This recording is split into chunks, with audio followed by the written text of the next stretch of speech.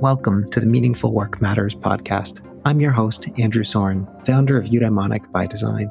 On this podcast, we'll dive into the world of meaningful work, explore its complexities, and examine its impact on people and the organizations they're a part of. Each episode features insightful conversations with cutting-edge experts who are successfully navigating the challenges of meaningful work. We hope to offer you ideas, frameworks, and tools to unlock potential and design work that's fulfilling, impactful, and supports everyone's well-being. Subscribe or follow us now, and let's make meaningful work matter.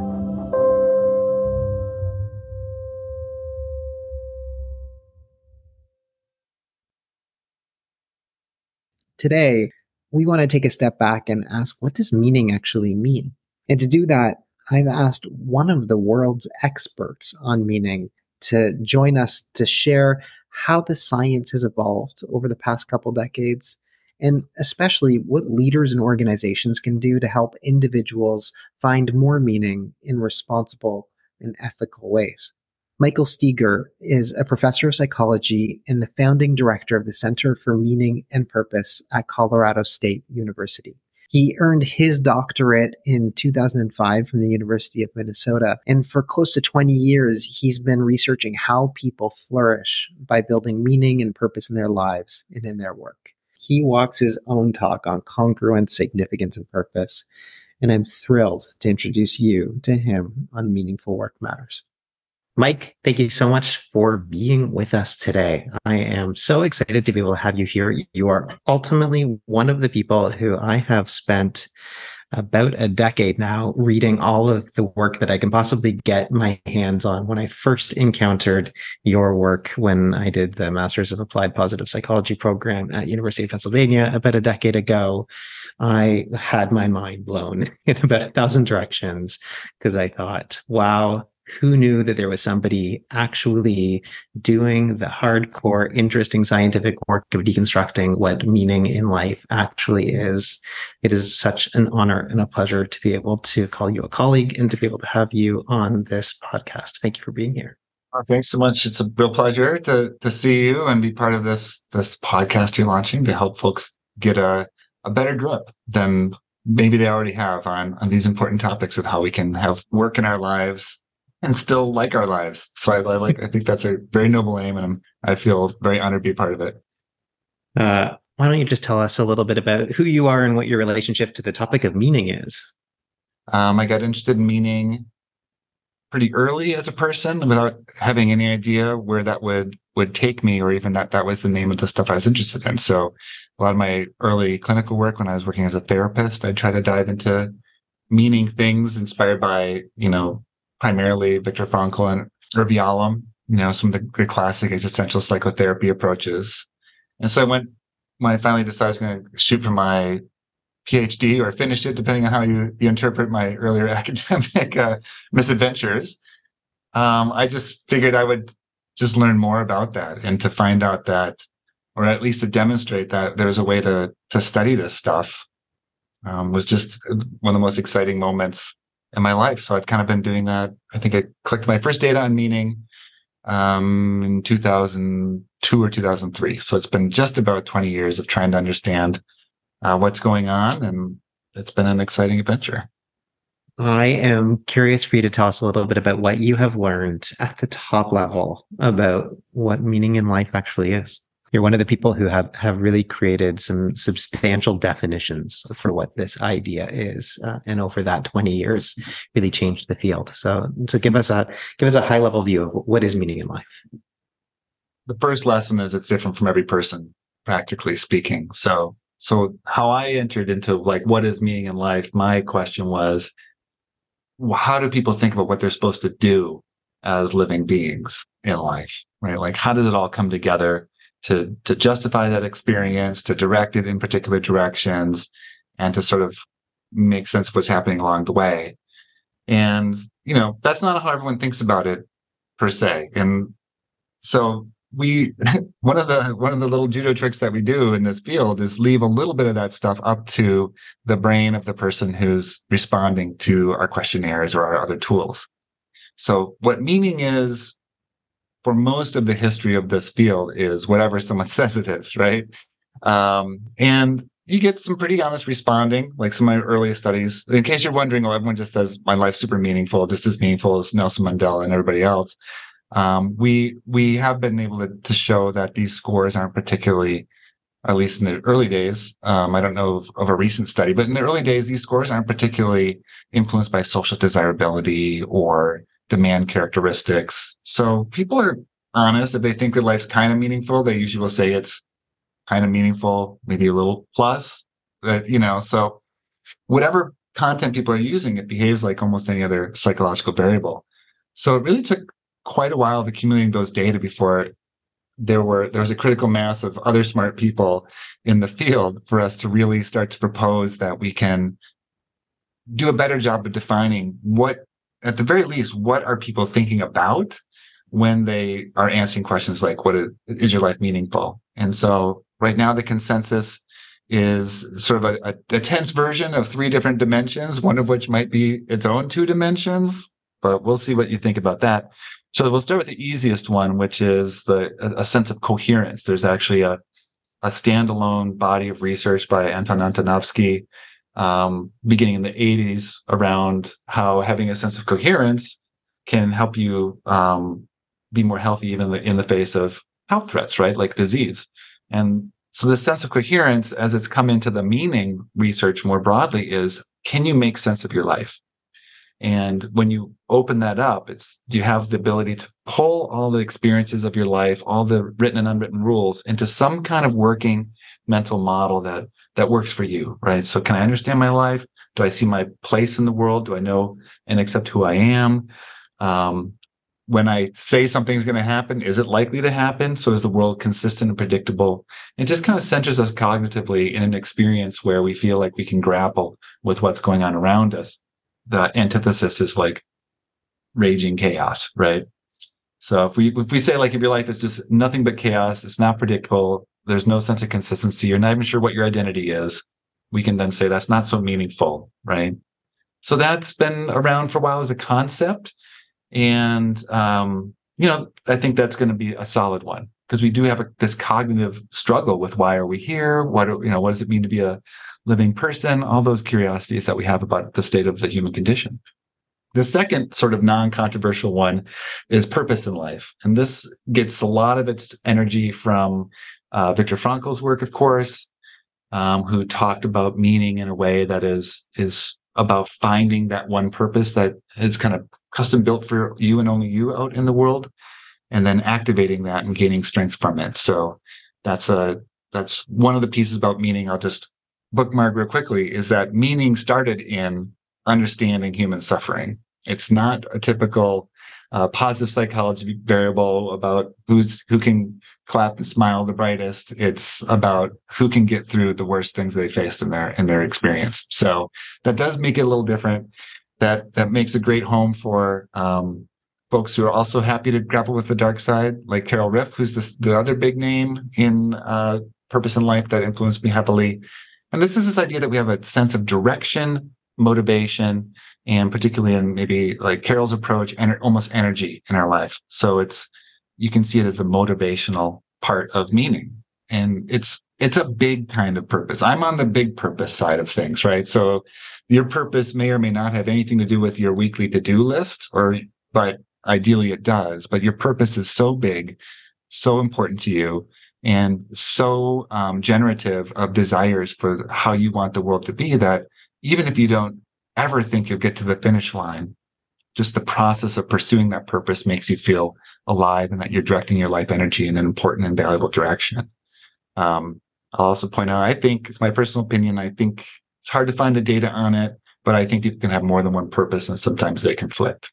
So when we start talking about work and life balance, I think you can have too much of a good thing in both areas.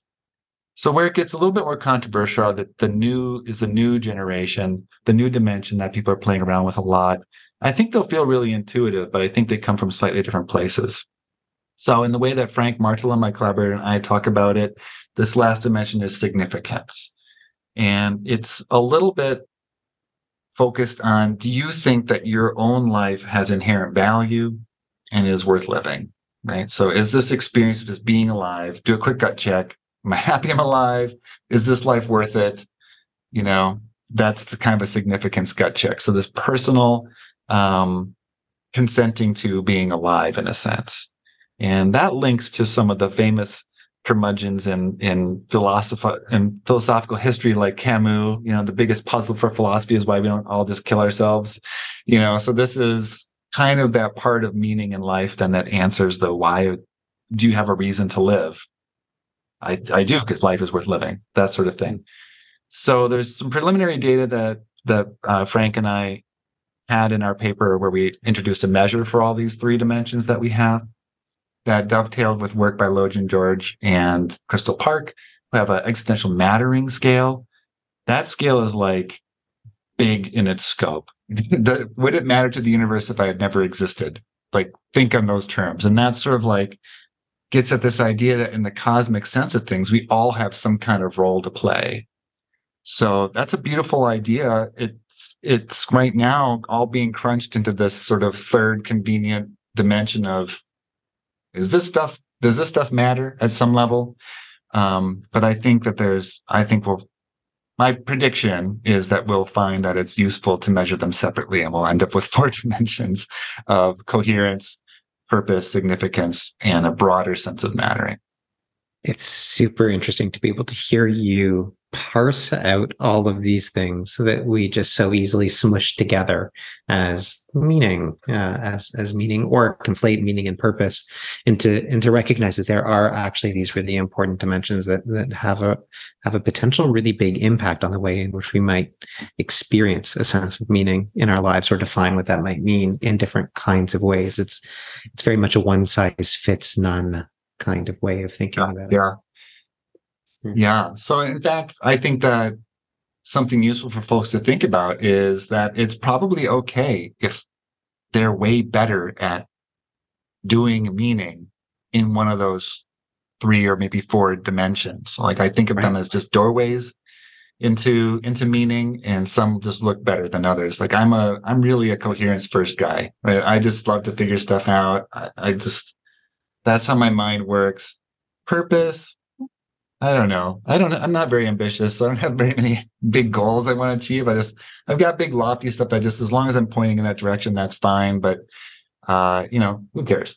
So it's coming along for me, the purpose side. The significance side, I think, is really important, because it's, for me, that field, when I think about, is my life worth living?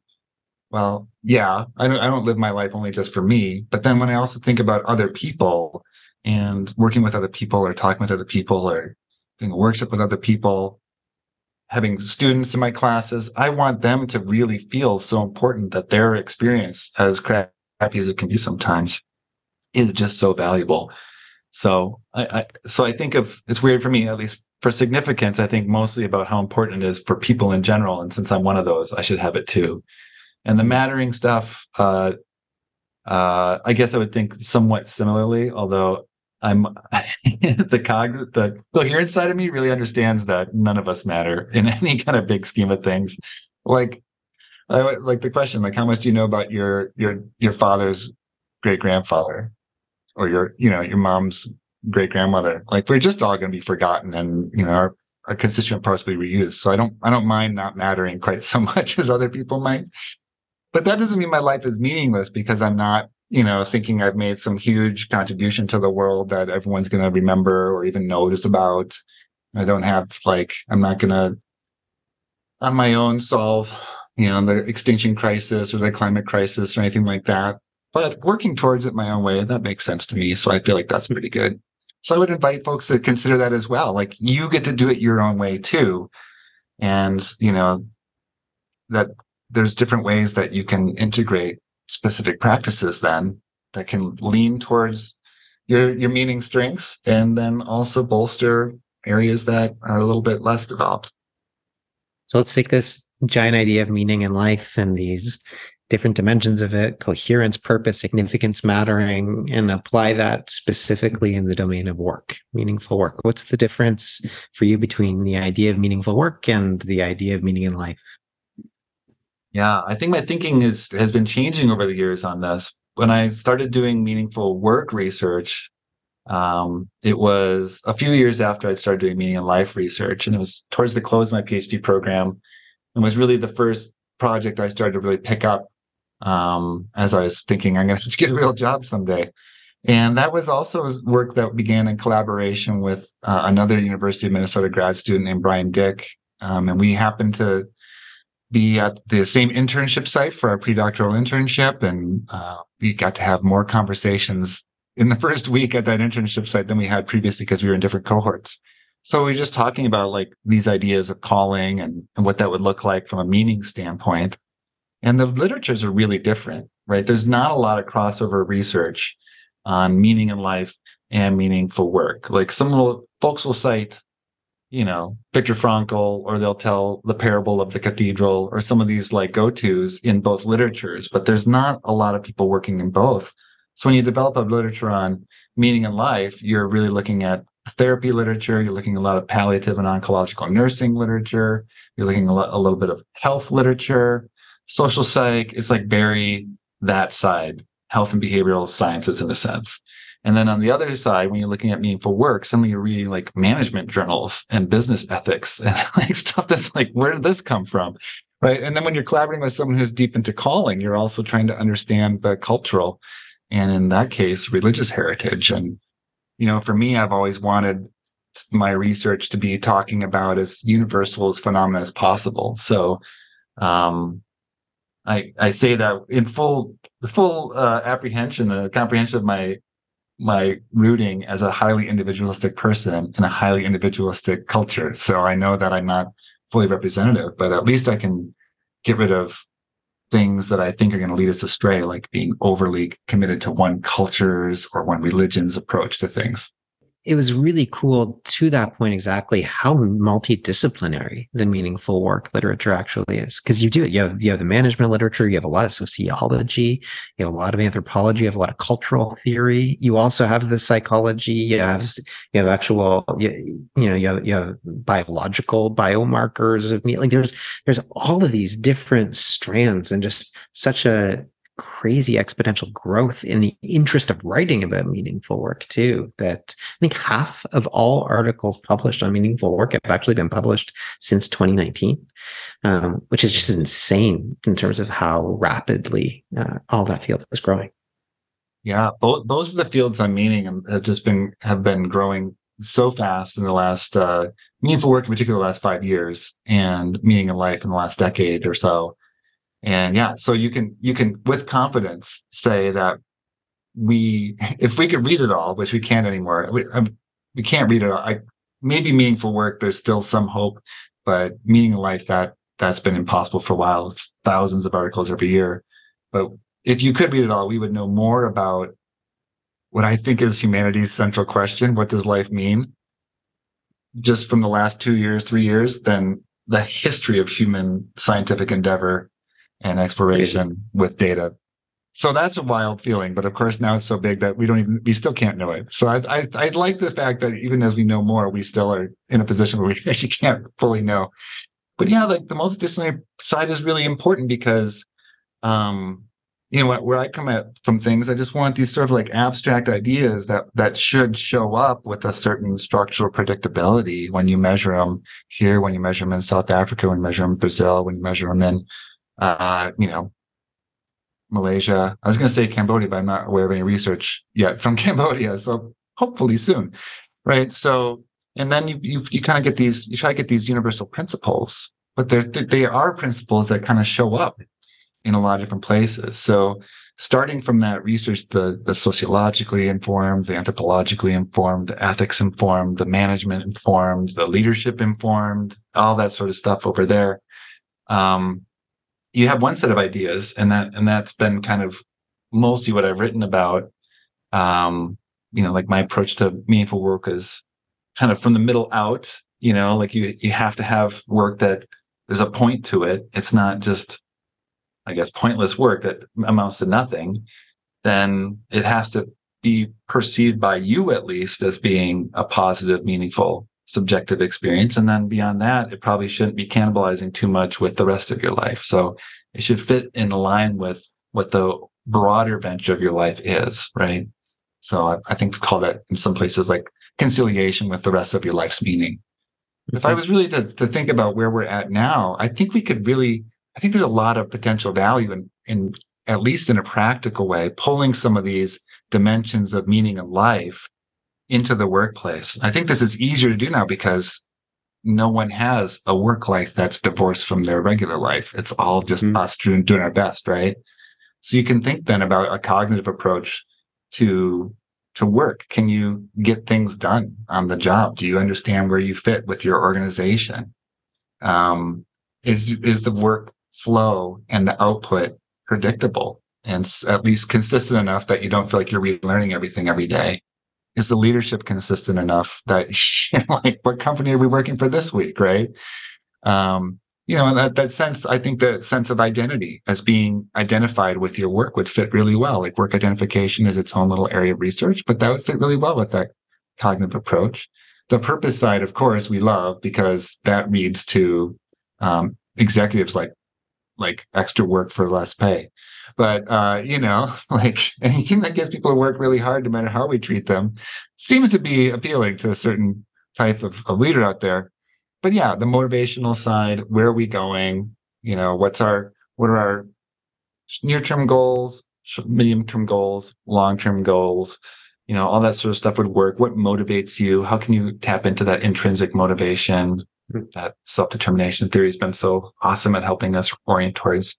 I think the significance side, um, to me, feels a little bit more like the mattering side once you put it in the context of work, right? So I think most leaders out there now and most companies feel like they're supposed to tell their workers that they matter, right? You matter. But they never bother to explain how they matter. So I would always advise people to say every worker at every company should know not only that they matter, but how they matter, Mm. right? So what is the uniqueness, the appreciation, the value of having someone like me, like you, like the person over there in this organization, bringing themselves to this role? And it's not the employee's job to figure that out, blindfolded in a soundproof room. It should be a high priority item for organizations. Anyways, that's that polemic. I think the broader scale, like we look at the George and Park style mattering, existential mattering.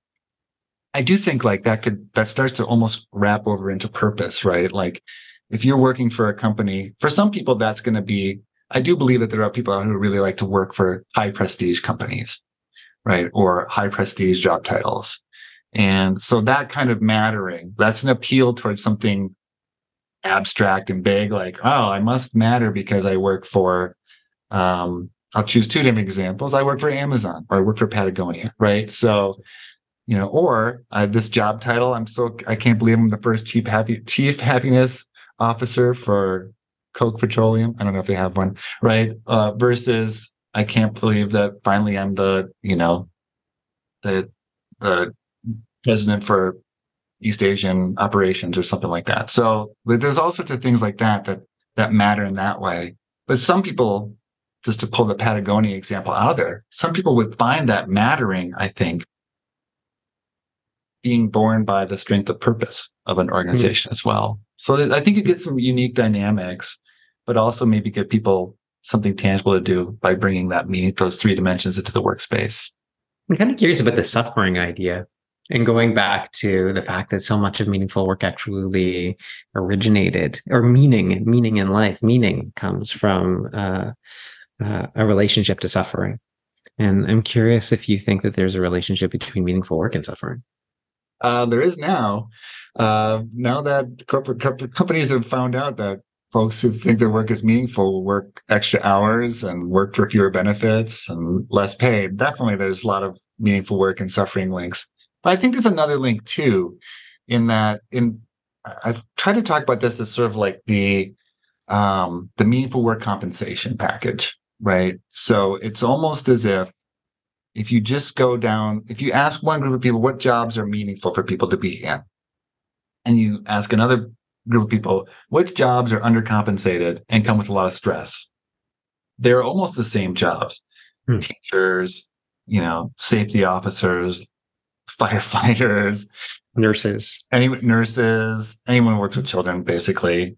And in a lot of cases, those were jobs that went to recent immigrants, or jobs that went to people who were recently allowed into the workforce for various reasons, whether because of emancipation or allowing women to have rights, which is a fairly recent phenomenon in a lot of countries in the current economy. And those are the jobs that are said to be meaningful. They're also jobs that are like really not great. Like there's a lot of suffering involved in trying to figure out how to get your way through these jobs that really pull at what you want to do with your life energy to make a difference in a work that you can love and feel is valued and important.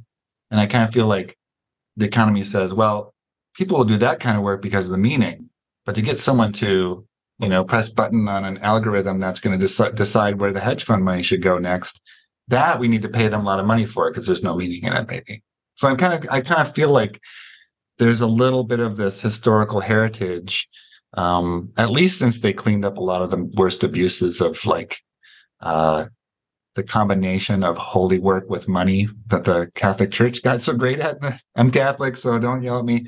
But like a lot of the Protestant Reformation was like, holy work is this, monetary work is that, right? So we should try to keep them apart. And I think that heritage sticks with us. We have this belief that if you love your job enough, you'll suffer for it. Mm. And we're only too happy to let people do that.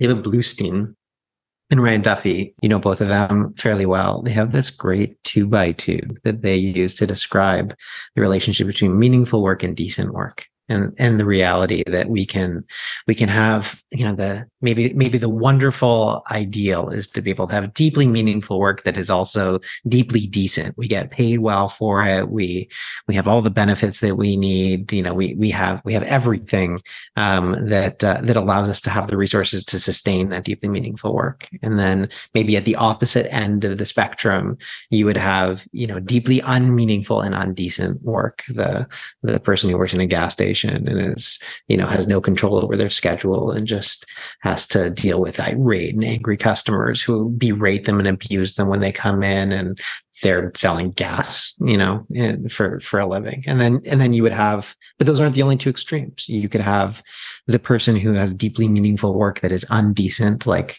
potentially the teacher or the nurse or the international aid worker or the nonprofit person, who where the goal is really to increase the amount of decency. And then at the other end of the spectrum, you can have someone who has the brilliant corner office, the management consultant, selling useless reports that sit on a shelf for someone and has no meaning in their world, but a ton of decency. And it's just really interesting to think about this relationship between decency and meaning in our lives.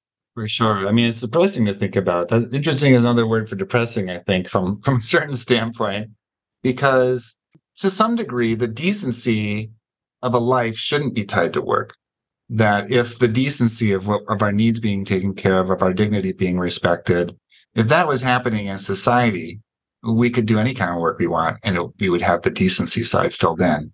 So it's the fact that isn't guaranteed to any of us, that work really noses its way into the picture. And I think, as an American, I feel that very acutely, right? Like my retirement account still doesn't belong to me. It belongs to my employer until I retire, right? So even my future is in my employer's hands. And so I better be nice about it until I find another job, or I'm fired, or I retire, or something like that. So everything, my insurance, which has been very important over the last year in my family's life, that's tied to the employer.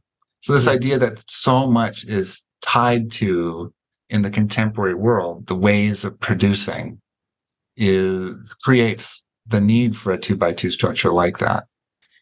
One of the other papers that you were involved with a number of years ago that tried to review the landscape of meaningful work that you did with Eugenia Da Silva and Blake Allen and Brian Dick and Ryan Duffy, you talked about this ecosystem model of trying to deal with the complexity of meaningful work, because to the point that you just described, there's so much of it that's actually at a systemic level, that's at a societal level, that we need to be able to deal with potentially first.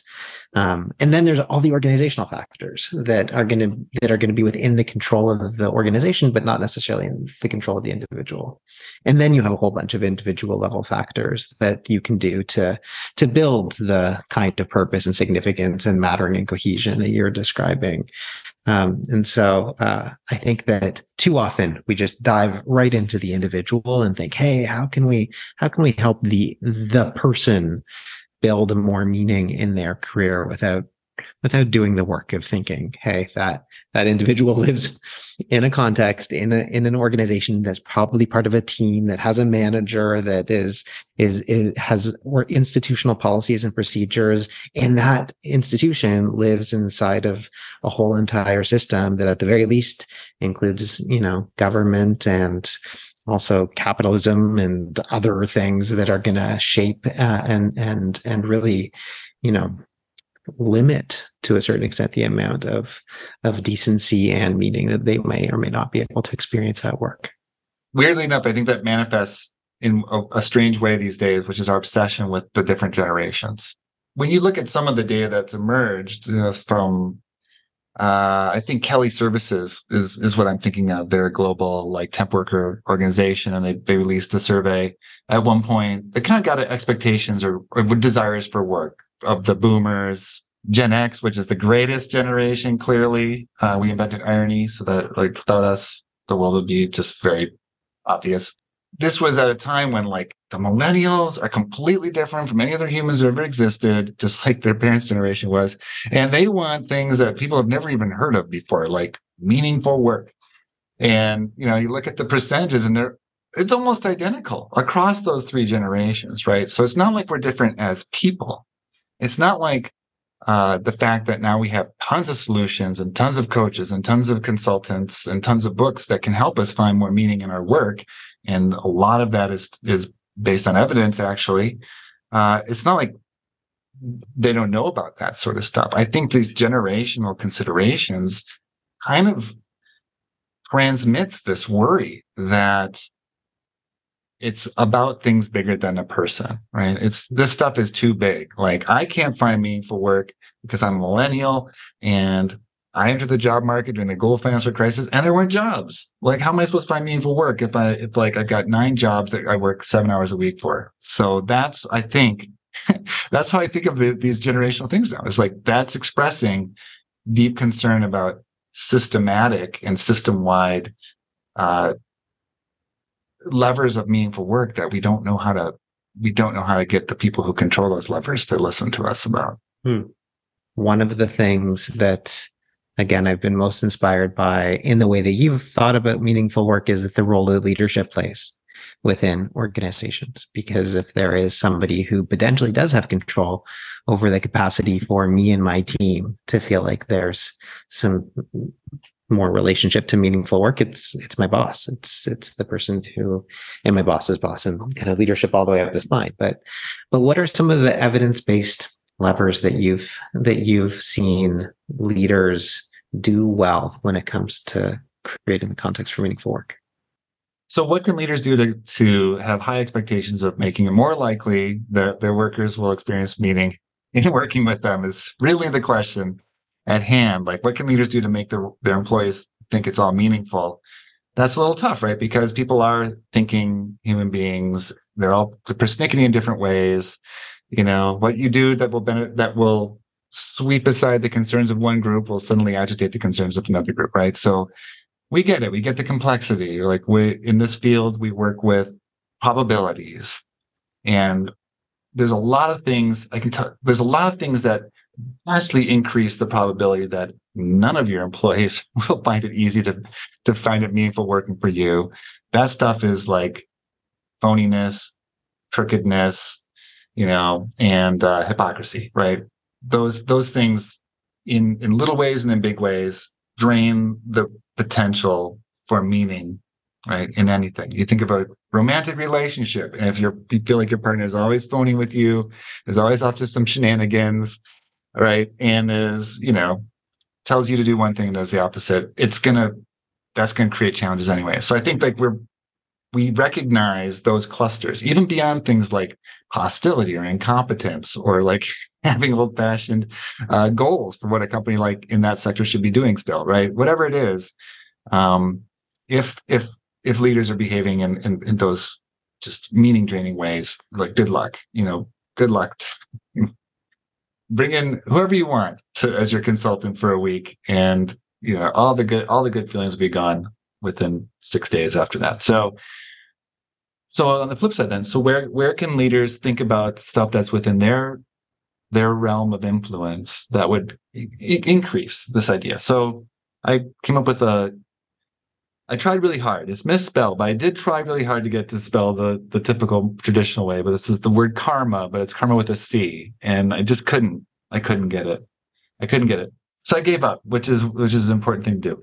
And I just left with karma, right? So CARMA, and it's just from the literature. I just took a look at all the literature that had existed on leadership, on organizational behavior, organizational development, management, and culture, and just started sorting things the way that seemed to make sense when there was data on it. And so the first one is pretty easy to come up with. This is clarity, right? C. Clarity is always good. When it comes to meaning, the kind of clarity that probably makes the most sense is around the mission and what the organization is really all about, right? So when you go to an organization and you want to know where it's going, right? You want to know, what are we here for? What does this company do? And instead, you get the sense that someone just went to a random word generator to come up with the company mission that day, or the quarterly vision, or the re-strategization of whatever. You're just like, well, who cares what you just said? Like, I can't tell you how many times we've gone through strategic planning exercises at my university. And honestly, if I was in charge of our unit, I'd just say, like, well, we're done with that. Like, we can just pull out any of the past 8, send it to the people who don't care this time, right? So, like, you get the point. Like, how can that, we're not going anywhere in particular. So let's just get through today. When you're getting employees to think, like, how do I get through today or the next performance evaluation, then they don't care about what the company's doing. They care about how they're surviving in the company. And that's a different approach. So that sense of clarity is about setting and communicating a vision for what working here means for everybody. So next comes the A, which stands for authenticity in this case. And it's not that kind of authenticity allows people to be jerks, right? They don't get to just say, I think your idea is stupid and you're incompetent. I thought you wanted me to be authentic. So authenticity from the humanistic tradition and the existential tradition is really about our unique effort to bring out who we are in the best ways possible and to make room for growth. And it's not to make room for stagnation. I never have to change because that's who I am.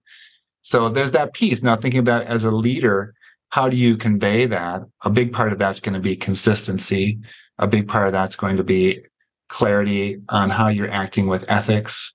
There's not incredibly special rules for you and other leaders that you get to follow and everyone else has to just suck it up, right? But again, from meaning standpoint, we probably want to pull that back to some sort of connection with the mission and the vision for the organization. So can a leader talk about this mission that they're so clear about and show why it's an authentic mission? How we get that line of sight between what I'm asking you to do this month and what this company is trying to do and why that's so important.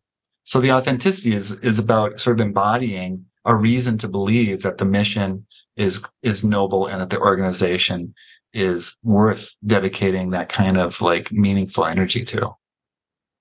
Number 3 is the R, respect. And it was really tempting to say relationships for that one, but I think there's like no end to the ways in which relationships go wrong in the workplace, right? Like all of the metaphors seem to be really bad for workplace relationships. They're like, survival of the fittest. There's, authoritarian versions of relationships. There's the family ones, which I think are the worst. Like, we're all a family here because that just means I get to exploit you and ask for your time and your boundaries to be dissolved in my favor.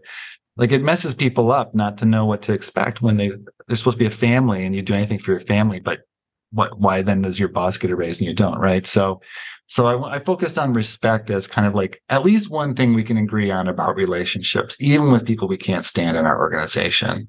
And so that's like really learning how to behave such that everyone feels like in your interactions with them that that was a valued moment. Yeah. So there's other people who can tackle that, but I think like if you're going to have one thing in place, a culture of respect is better than a culture of bad boundaries or bullying and that sort of stuff. And I don't think people know how to be respectful as much as they think they do, including myself. So that's why I chose respect for R, but it's really around positive and supportive connections that don't put people in difficult and over leveraged emotional positions. The fourth letter is M, and the M stands for mattering. And this is really a key bedrock, I think, managerial and leadership job. Employees don't wander around the internet and the streets writing job descriptions for companies that they want to apply to. Somebody somewhere decided we need to hire 30 people, we need to hire 3,000 people, they need to do these sorts of things. Why is it so hard then to communicate when someone fills that position, or for anyone in the corporation to understand that person's you're fulfilling a really important role for us. Here's how it connects to the job I do. Here's how it connects to the products that we produce. Here's how it makes people's lives better through the services or the products that we get into the customer's hands. And here's how it's helping us move along towards our mission. Like, who should know that better than the people running the company and deciding that they need to hire people? So I think this is left up to chance too often. And at least in my very limited experiences of having, I've had this job for like 15 years now, so I don't bounce around very much. But every place that you go, the people who are most eager to tell you what it's like working here and how they treat people and how much we matter are the people who feel the opposite, right? So you're risking a lot by not taking the time to make sure in an authentic way that everyone who works with you knows why they matter, because otherwise the people who hate working there will tell them why they don't. And then the last A that I came up with was autonomy. And I think this is a lot of these things exist on sliding scales, right? There's certain jobs like, making the Webb Space Telescope where you don't want a lot of freelancing and improvising. I believe brain surgery is not one where there's like a million ways to do the job and everyone should have their own unique signature on it. But in general, people want to be able to work as themselves, not as pre-robotic meat puppets, right? So they want to be able to be who they are. And that's how they learn about themselves. That's how they learn about what's important to them. That's how they learn how they make a difference. That's how they learn increased capacities for caring for other folks through organizational citizenship behaviors or better customer service. That's how they learn that there's a place for them in the organization. And then they'll take it upon themselves to say nice things about you on Reddit or LinkedIn or Glassdoor or whatever it is, right? But it's scary for managers to put more control and, personalization in the hands of employees, but they're not robots, so they want some degree. And that probably requires conversations, right? It's more than mandating. So some employees don't want more autonomy. That's great. Their autonomy is knowing their boundaries and you're respecting them. Some employees feel like they've got a million great ideas, about 3 of which would be good, and the rest would bankrupt your company or through lawsuits. Their autonomy deserves being treated with respect, so they see that you consider what they had to say, and here's why, right? So it's a little bit more work, but I think the research suggests you get a much, much more engaged, effective, productive, and an enjoyable worker to be around. Karma, it is such a powerful model. I've seen a lot of leadership models in my days, and I love this model so much for a few different reasons. Number one, because clarity, authenticity, respect, mattering, and autonomy. I mean, those 5 things are fundamentally about doing the right thing. There's so much about ethics that is at the core, at both an interpersonal level, at an organizational level, at a potential societal level, that is actually embedded in those 5 things if you're doing it really, really well. And that in and of itself seems like a profound call for allowing people to really, bring the best of themselves to do important work in the world, if that's what it is going to be about. The second thing that I really love about this model is the fact that you have done an extraordinary job about creating a relationship between all of these things. That it's not just one of them. It's not that you just do autonomy. It's about balancing autonomy and respect and clarity. And you help someone understand how they matter while you're doing it. And you're doing it as the most authentic self that you can be. You have to do all of those things. It's not just about picking a few that you like. It's a really comprehensive model that requires a lot of work. I mean, it's not a simple set of leadership behaviors, but it's really profound in terms of helping not only other people experience a sense of meaning in their work, but also for you as a leader and as a manager, potentially to see your role as a deeply meaningful and important thing. Yeah, I think a lot of folks who get into leadership positions wanted that before it started to seem like if they put effort towards it, other people didn't. And what they were being evaluated on was different than whether their workers liked being there and stayed. Then it maybe got trained out of them a little bit. I'll say two quick things about karma. One is like, I forgot my favorite thing that I say about it. Like karma, it's you reap what you sow as a leader, right? So there's trying to be meta. But then, the other thing I would say is that I appreciate so much hearing your words, but not everyone thought it was particularly comprehensive. And one of those people was Nico Rose, who is doing some consultancy in Germany, was like, let's measure karma. And I was so excited because I know that the German word for clarity is Klarenheit, and it starts with a K. And I was like, oh my God, finally we get karma the way that I was told it was spelled. But he's like, but we need to add another A at the end. And this is really, I think, a very millennial reflective concern. And he called it actualization, the third A and the sixth letter of karma overall. So now we got karma, but it's got a K, but two A's, so I still can't get it right. But this is the idea that, one of the big priorities, particularly for, like in some of the research they've done with millennial and emerging generations, is people want an avenue to advance and actualize their potential within an organization. So they want to get better at what they do. They want to have more opportunities. They want to learn more about themselves. And something about the original karma wasn't capturing that sense.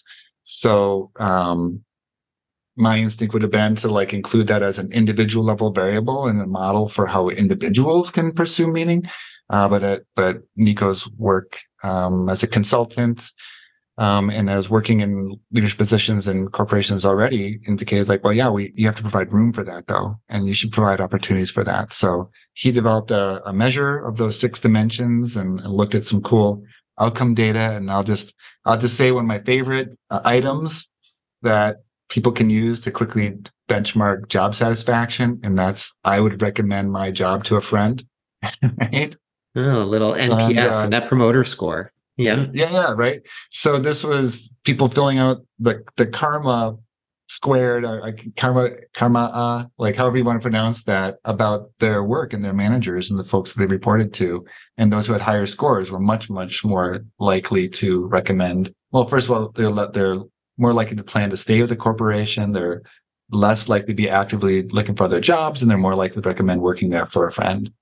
And he did another study that I was part of collaborating the write-up on about they stayed there longer too. So we have evidence now in that form that folks who feel like they're having those karma, getting that karma from their leadership or management, are happier, just the way that the earlier literature suggested they might be. So that's pretty exciting. So fun that you like the model. Apparently it wasn't comprehensive though. So who knows what it'll spell in the future. There's always room for growth. There's always room for opportunities to grow and evolve. That's what science is. And so maybe that leads me to my second last question, which is, what do you feel like is missing within the field of meaningful work? If you were to encourage researchers to think about what more needs to be studied in this domain, what would you point to? Well, it's kind of like the stuff that we've been talking about already, the system-wide stuff. the context, the ecosystem in which an employee, a work unit, a team, a company, a sector, all this stuff is, like nesting dolls. Although like all the dolls are part of other dolls, so it's like an incredibly complex system. And our approach seems to be now to get feet in the door for those who have the control the levers, right? So like big name companies, big name leaders, with versions of meaningful work that don't seem very good, right? So a big challenge. I don't know how scientists can do better at this. Like I try, but I'm terrible. No one wants to listen to me, right? No one who's in charge of like a $30 million budget wants to listen to me. I should put it that way, and maybe that's good. But we can't repeat the mistakes that we've made in the past by just relabeling whatever the training program is of the month as purpose work. Now I see a lot about purpose. Every one of the big 5 accounting consulting firms that exist, I'm aware of seem to have a purpose program. I can't imagine that they're all great. I can't imagine that they're all trying to get at an ethical approach to meaningful work that makes people feel respected, dignified, and excited to put their labor towards an organizational effort, right? Maybe, but I haven't seen one that looks awesome yet. If you're that person, share it with me. I'd be really excited. So one of the most important things we need, and I don't know that anyone can do this on their own, is we need people who are respected by folks who are pulling the levers to collaborate with or consume good research and bring the best, most accurate message to leadership with the highest fidelity and standards possible, right? So I think we need people willing to walk away and not get repeat business from a company if it means telling them some lies, making them feel better with a highly emotional 1-week engagement, and then knowing it's just going to all be undone by the uncaring heart that slowly thrums at the center of that organization, right? So there's something about that, but even bigger than that, there's so little support for people who are trying to do the really best version of this work, right? Because the ideas are complicated. Like you said, it takes more work. This whole meaning thing, that's the biggest complaint people have, is it's not as easy as counting your blessings or breathing through your nose and then through your mouth, right? It takes work over time. The rewards are worth it, but it's a hard sell when someone has to move productivity numbers for this quarter through a different means, right? So that's hard to do. So I think people need a lot of backing. They need a lot of cover. And for me, in a lot of cases, that seems to come from folks who can really be heard at a policy level. So we're missing, I know Ed Diener did a lot of amazing work around subjective well-being, life satisfaction, happiness, and eventually even some flourishing. But Ed was influential. Ed had people's ears. There are people who have the policy makers' ears right now. Eventually, on to feeling like meaning is an important policy point. There's standards in the industry, and those aren't set by individual workers like me going and saying, I would enjoy this more if you didn't treat me like an idiot who doesn't do everything that you want. So that's what I would love to see emerge, is like really strong policy voices who care about the fidelity of the research, care about the ethicality of when groups of people get together, and care about the dignity of the individual, who could actually get people who are in charge of some levers, some standards, and can set expectations that then the corporations themselves will have cover to conform to. And they can say, yeah, this is worth investing in because this is the direction, the policy, the regulation, the expectation, the education and training is all going. So whoever can do that, that's what I think we need. And on that note, what a perfect way of being able to wrap up this episode, because that's ultimately what the aspiration is how do we get more great quality science into people's hands so that they can make informed and educated choices and create a wave. And Mike, you are You are such a model of being able to put science that is extremely high quality into ways that are accessible. Thank you so much for being able to share your wisdom and your extraordinary set of learnings that you have amassed over the last couple of decades on meaning in life and meaning at work, and share it with our audience. Thank you so much, and we'll talk soon. Yeah, thanks so much, Andrew. Thank you for joining us for another episode of Meaningful Work Matters. If you haven't already done so, be sure to subscribe to our podcast on your favorite platform. And if this episode resonated with you, please take a moment to leave us a review. Your feedback helps us make this podcast better and reach more listeners. You can connect with me, Andrew Soren, on LinkedIn, or visit www.eubd.ca to learn more about eudaimonic by design.